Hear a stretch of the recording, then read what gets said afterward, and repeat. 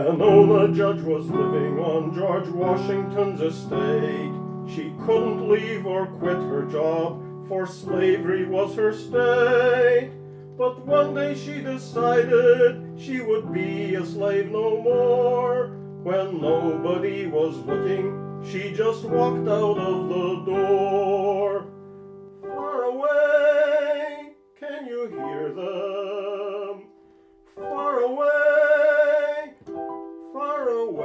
and free. She got onto a ship bound for New Hampshire to live free.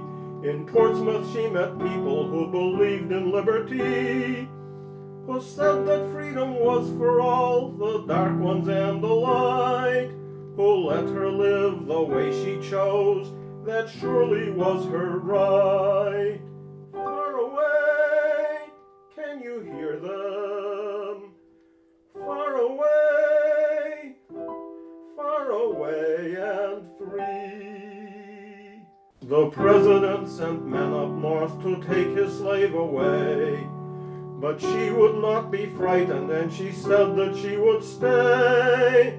They never took her back, and she remained there all her life, a slave by law, but truly a free woman and a wife.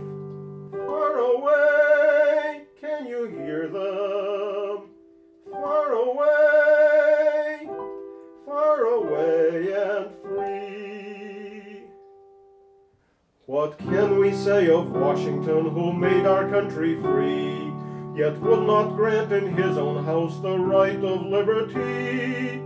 The answer isn't easy, for both of them are true. They're both a part of what he was, of what he chose to do.